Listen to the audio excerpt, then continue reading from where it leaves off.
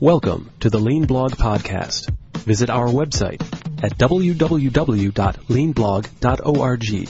Now, here's your host, Mark Graban. This is Mark Graban. This is episode 107 of my podcast for December 20th, 2010. I'm very happy to be joined today by author Daniel H. Pink. We're going to be talking about his most recent book called Drive, The Surprising Truth About What Motivates Us. Dan's previously the author of books including A Whole New Mind, The Adventures of Johnny Bunko, which is a manga format Japanese comic book subtitled The Last Career Guide You'll Ever Need. And his first book was called Free Agent Nation, The Future of Working for Yourself. Now, Dan is a free agent himself. He worked in the White House, though, as a chief speechwriter to Vice President Al Gore from 1995 to 1997 and has held other positions in politics and government. He's a graduate of Northwestern University, and he has a law degree from Yale Law School. So today we're going to be talking about his book Drive and some of the overlap between the ideas there that will be very familiar to lean thinkers and students of Dr. W. Edwards Deming. So I want to thank you for listening. You can find previous episodes at leanpodcast.org. Well, Dan, it's a great pleasure to have you here on the podcast today. Thanks for taking some time to chat. Mark, it's a pleasure to be on your podcast. Well, we're going to talk about your book, Drive, and there's a number of core themes in the book that I think are familiar and relevant to people in the lean world, but the book certainly adds a lot of the research basis and a lot of new ideas there. I wonder if you could talk first, maybe just kind of introduce one of the core ideas in the book about incentives and some of the dysfunctions around how research has shown that incentives can actually make performance worse. I think that's one of the big concepts in the book. And the book, what I did in this book, Mark, is look at about 50 years of social science on human motivation, and field studies and laboratory experiments. And what's so fascinating about it is that all of us, know about motivation. We have this intuitive sense about motivation. We have this intuitive sense of the physics of motivation. The same thing, we have an intuitive sense of the physics of our natural world. And we tend to believe that if you reward something, you get more of it. And if you punish it, you get less of it. And that's true a lot of the times. But what this science shows is that it's actually not true all the time. That to me overturns an orthodoxy that most of us didn't even realize was an orthodoxy. And again, what the science shows, I think, is particularly relevant in the world of work is that for relatively simple, routine, algorithmic types of tasks, the classic suite of motivator, the classic kind of incentive, what I call an if-then reward, as in if you do this, then you get that. For the simple algorithmic stuff, they work pretty well. They get you to focus, look straight ahead, barrel into the right answer.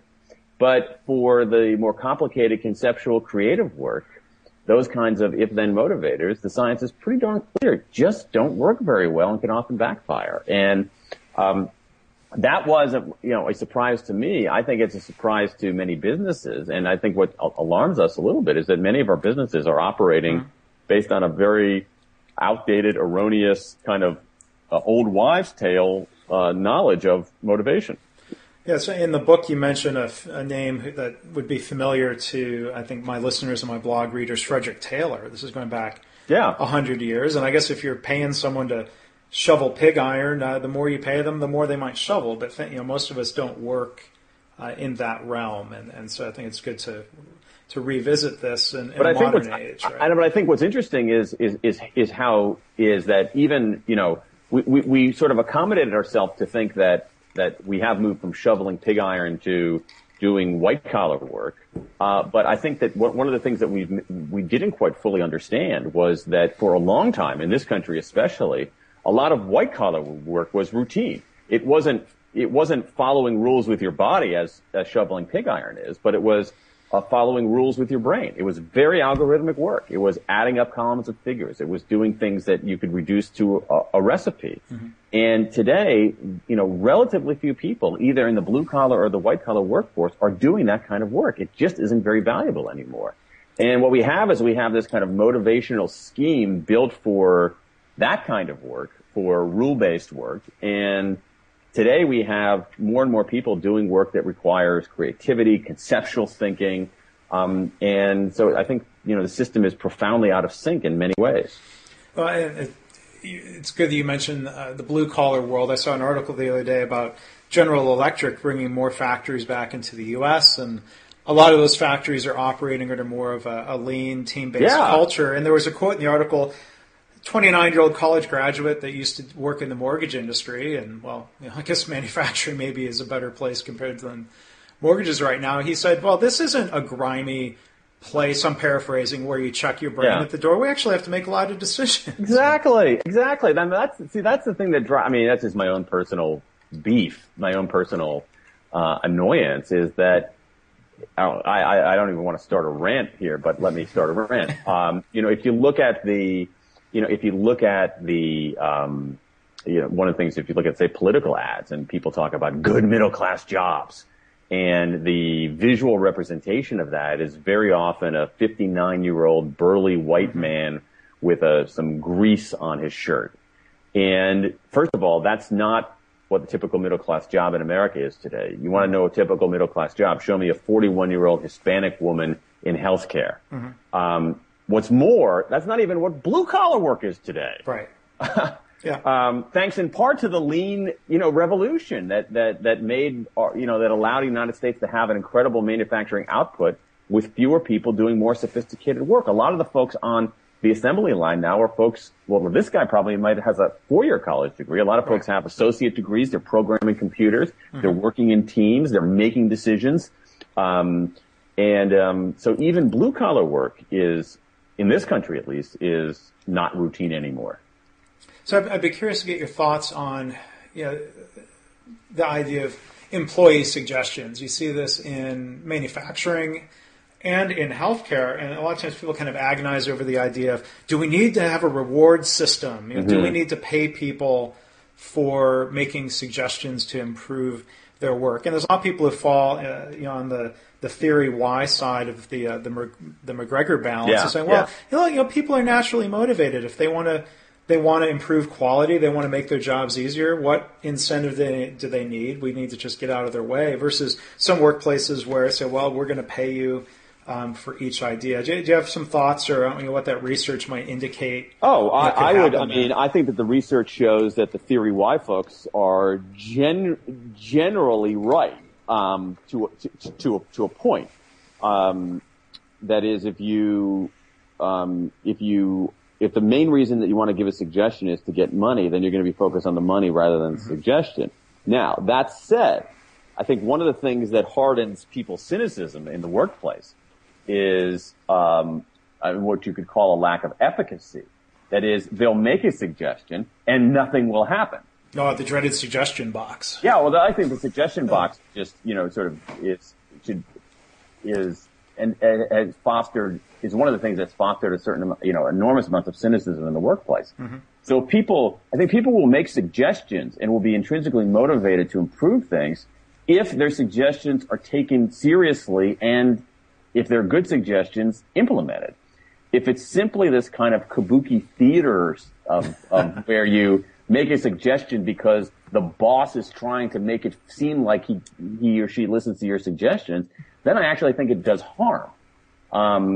If the cynicism is so deeply rooted that the only way to show you're serious about suggestions is to pay for them, then that actually makes a little bit of sense. But I think in general, a culture that prizes suggestions and, again, to sort of appropriate some of the Kaizen language, continuous improvement, I think those things come organically. Right. That's what it is to do your job. It isn't something separate. It's what you do.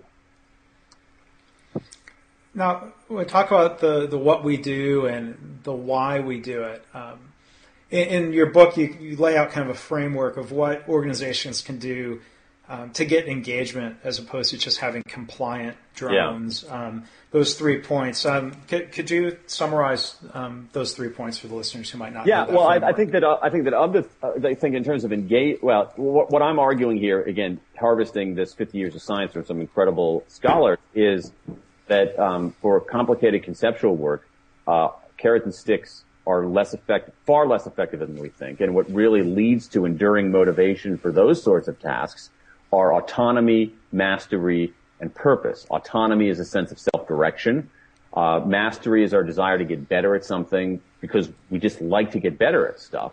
We like to improve our capacities. And also purpose is seeing that what you do connects to a larger whole, contributes to something larger than yourself. And I think when it comes to engagement, though, I think that autonomy is really the most important thing. And this goes back to Frederick Winslow Taylor and the whole notion of management itself, which is very much designed to get compliance. I mean, that's the goal of management. And we do want some measure of compliance in our organizations, but what we really want is engagement. Mm-hmm. And I just think that you or I or, any of your listeners or any human being, we don't engage by being managed. We don't engage by being controlled. The only way that you engage, I engage, human beings engage is if we get there under our own steam. And that's why I think that, self-direction is the pathway to engagement. And I just think that's how human beings are constituted. And if we try to manage people into engagement, it's inevitably going to fail. We're essentially using the wrong technology for the task. Right. So I think of the three, and when it comes to engagement per se, autonomy and self-direction are really the most important elements. Yeah, and I think the autonomy piece is so important. I think to either my own work or people I work with in hospitals.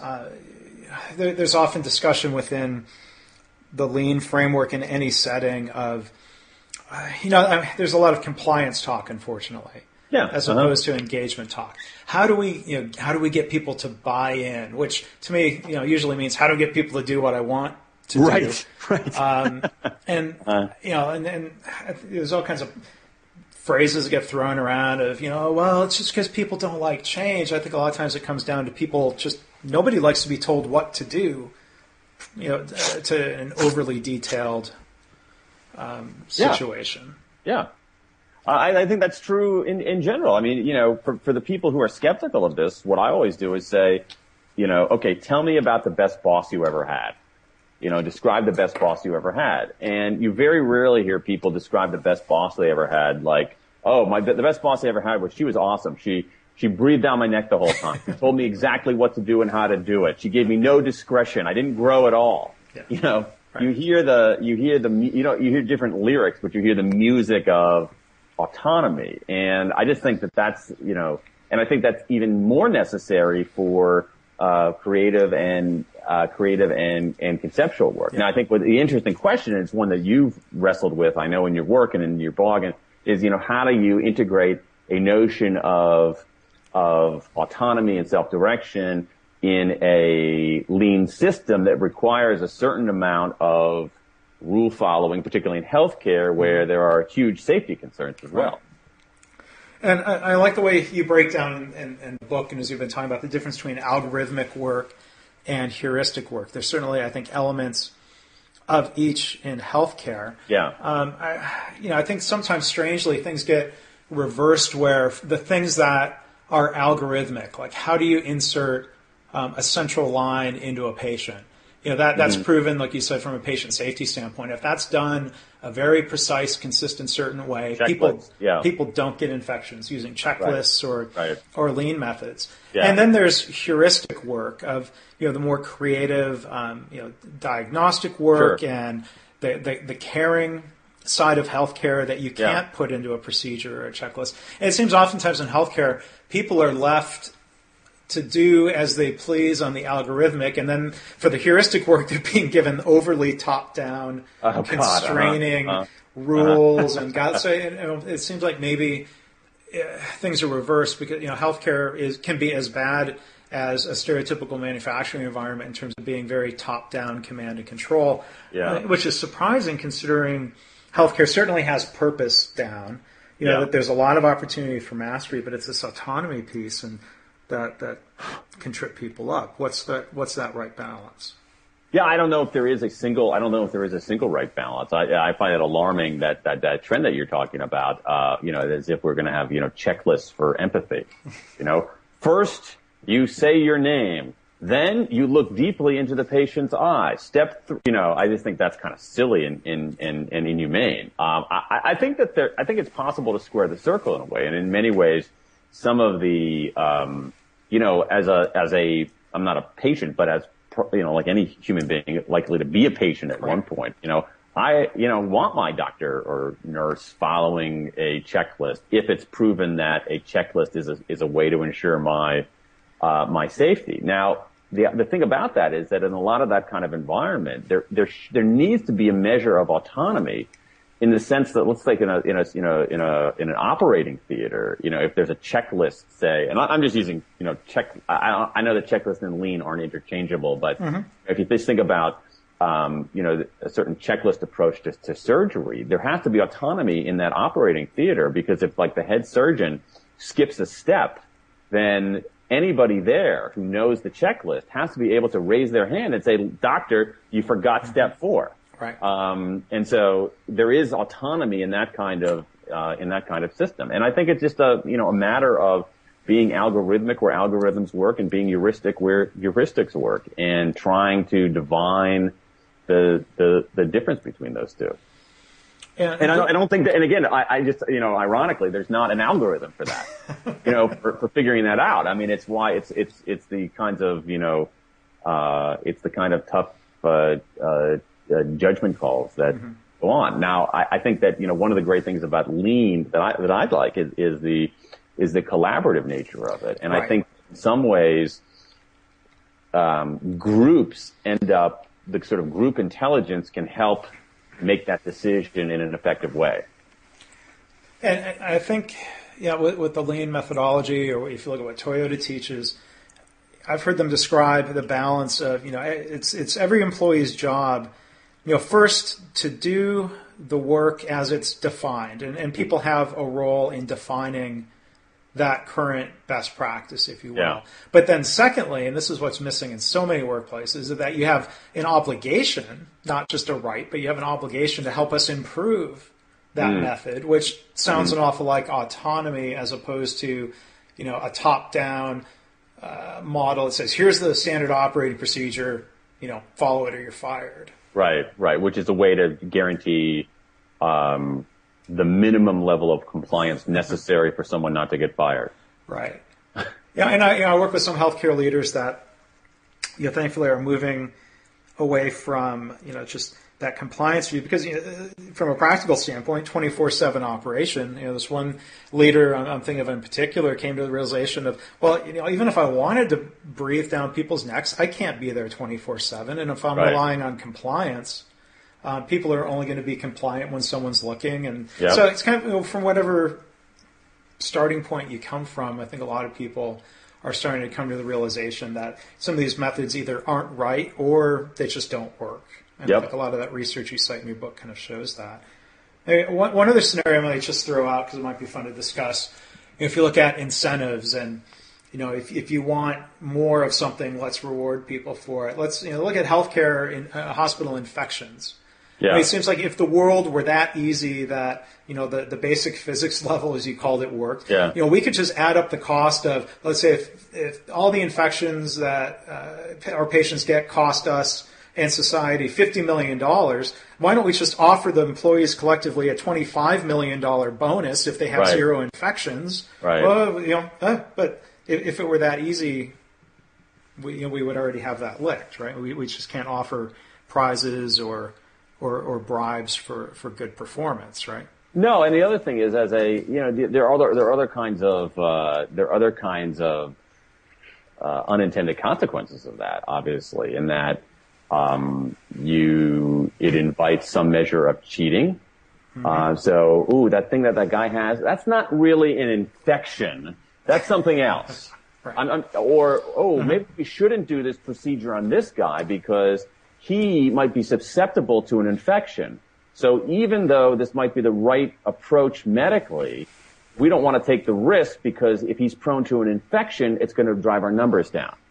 And so and therefore screw up our bonus. Right. And so, one of the things about these contingent rewards is that they raise the salience, as psychologists would call it, of money.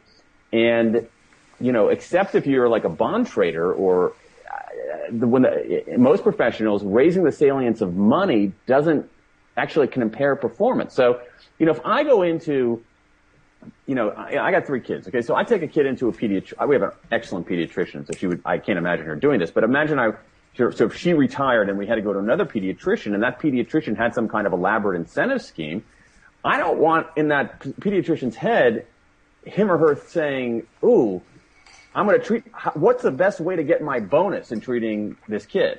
I want the pediatrician to say, what's the best way to treat this kid? Right. And so I think that's really the huge danger of those. Now that said, and I think that you might have even written about this, is that giving people the feedback on that and the data on that can be very useful. Right.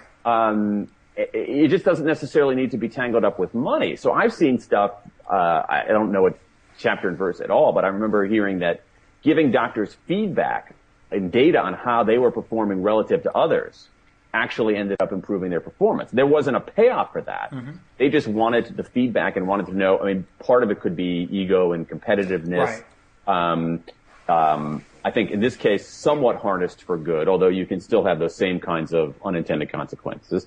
But people, want to know how they're doing, and I think we innately want to do better. And I think the yearning to do better is very healthy. I think the yearning to do better in order to get money is less healthy in many contexts. Yeah, and I've seen a lot of situations where posting comparative results or data for different surgeons drives improvement, which seems, whether you call it ego or competitiveness, seems to be driven by intrinsic motivation of, I want to be good, I want mastery, I want good outcomes for my patients because that's my purpose. It's feedback. I think that's a way to look at it. It's feedback on your performance, and the truth is that some performance needs to be assessed relatively. That is, I want to know whether I'm a good surgeon. I want to know how I'm doing relatively. So, if I say that as a writer, if I sell X number of books and I think, wow, that's pretty good. Well, I don't really know whether that's any good unless I know what Joe Schmatz and Jane Schmidt and all these other people have done, and where does it fit in relatively? Mm-hmm. And that's just, again, there is, it's not, my point is that it's not completely this kind of ennobled view that there are this, especially with surgeons, I think, this form of kind of competitiveness, this desire to be number one. Mm-hmm. And that can have all kinds of problems, but I think enriching the feedback in that kind of work or any kind of work is really, really valuable because I think that the workplace is largely a feedback desert for most people. Yeah, and that ties into the ideas around annual reviews, where instead of continual feedback, people get a number at the end of the year, or they get one meeting with their boss. And but it's back to the idea on data. I think that data can be either used as a source of information or a source for punishment. You're right to bring up the dysfunctions that would come if surgeons were being punished. And I think it discounts the fact that, let's say, infection rates aren't strictly up to the skill of an individual surgeon, that there's systemic factors. Right. And you see this, it's whether and there's research on this too. It's a very close analogy to schools. And when we think about grades, there's some people out there saying let's eliminate grades, and I don't necessarily buy that. But I think that we need to think about grades as a form of feedback. I think for many students, grades are the goal. That's the purpose. Right. That's why you study.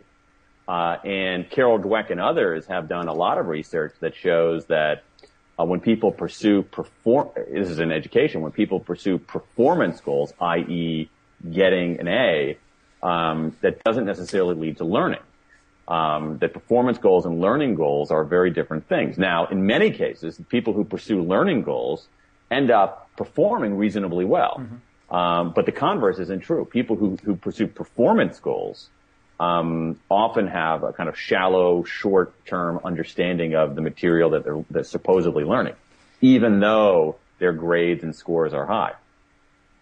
Well, I was glad in your book that you mentioned Alfie Kohn, who I've was fortunate to have interviewed previously, and when he talks about how those extrinsic rewards really do a number on people in terms of draining creativity out of very young children even. I saw a story this week that said, kids' creativity scores. I don't know how you score creativity in an objective way, but there is a metric. It's called a Torrance test. That's a metric of divergent thinking and conceptual thinking. I mean, it's not perfect, but it's one way. Yeah. But the recent news story I saw compared, I think, scores from 1990 to 2004 and how those scores have plummeted. And so the question being raised was, is the focus on scores and teaching to the test and some things that are maybe dysfunctional within education, is that getting worse, and what impact? Well, I mean, again, we know, both of us know that a correlation is not a cause and effect. That Sure. said, this decline in creativity correlates almost perfectly with the rise in emphasis in standardized testing and extrinsic rewards. Yeah. I'm just saying. Well, Dan, this has been great fun talking to you about. We've just scratched the surface on some of the themes that are in your book Drive. I would certainly encourage people listening, if they haven't picked it up yet, to grab their Kindle or order it on Amazon or go to their library. You have a paperback version coming out? Paperback version is coming out this spring, Mark, with some new material, and what I'm hoping will be even more tools and tips and exercises for people. And if people want to read more, engage with you online, what are some ways they can find you via? Well, you can always find me online at danpink.com, danpink.com. That's I blog somewhat frequently, and there are other kinds of stuff on there that people can find out about the books if they want, or we have some videos and all kinds of stuff, all for the low price of nothing. Are you working off of intrinsic motivation or something, Dan? Well, I'm working on my own business model, which is you and I were talking about this before, is to lose money on every transaction, but make it up in volume. Yeah. Here, can I tell you one quick story about blogging though before we wrap up? Yeah. So, I started blogging in 2005, totally, from that intrinsic motivation standpoint of enjoying to write and liking to interact with people who read my stuff, and basically do it for free. Now, there was a 2-year period where a now defunct online publication was paying me, a sum, not a huge amount of money, every month to simply republish stuff that I had already written. It was basically copy and paste and let them publish it on their website. And it felt like such drudgery. Oh, I've got to log in again. And, it was something they were paying me for. And, it kind of clicked when, reading your book and hearing you talk about this, that, well, wait a minute. I don't think, it seemed to at least kind of fall in line with the idea of, doing something you enjoy. Not that I'm going to do all of my work for free. I need to put a roof over my head. But yeah, of course. It sort of struck me like, well, that was kind of odd. That something that should have been easy for a little bit of money wasn't nearly as fun as the creative process of writing something. Interesting. For very, free. very, very interesting. Very, very interesting. Well, you're kind to say my little indulgent story was interesting. No, it is. That's totally consistent with it. It's very consistent with that. So. Well, Dan Pink, and I was going to mention in terms of intro, I'm proud you are an alum of Northwestern University, and you're out there doing great work and making us all proud. It's up to all of us Northwestern graduates to be out there blogging for free. But it was a real pleasure to have you on the podcast today, and thanks for sharing the ideas that are in your outstanding book Drive. Mark, it's been a pleasure being on your podcast. Thanks for having me. Thanks for listening. This has been the Lean Blog Podcast. For Lean news and commentary updated daily, visit www.leanblog.org. If you have any questions or comments about this podcast, email Mark at leanpodcast@gmail.com.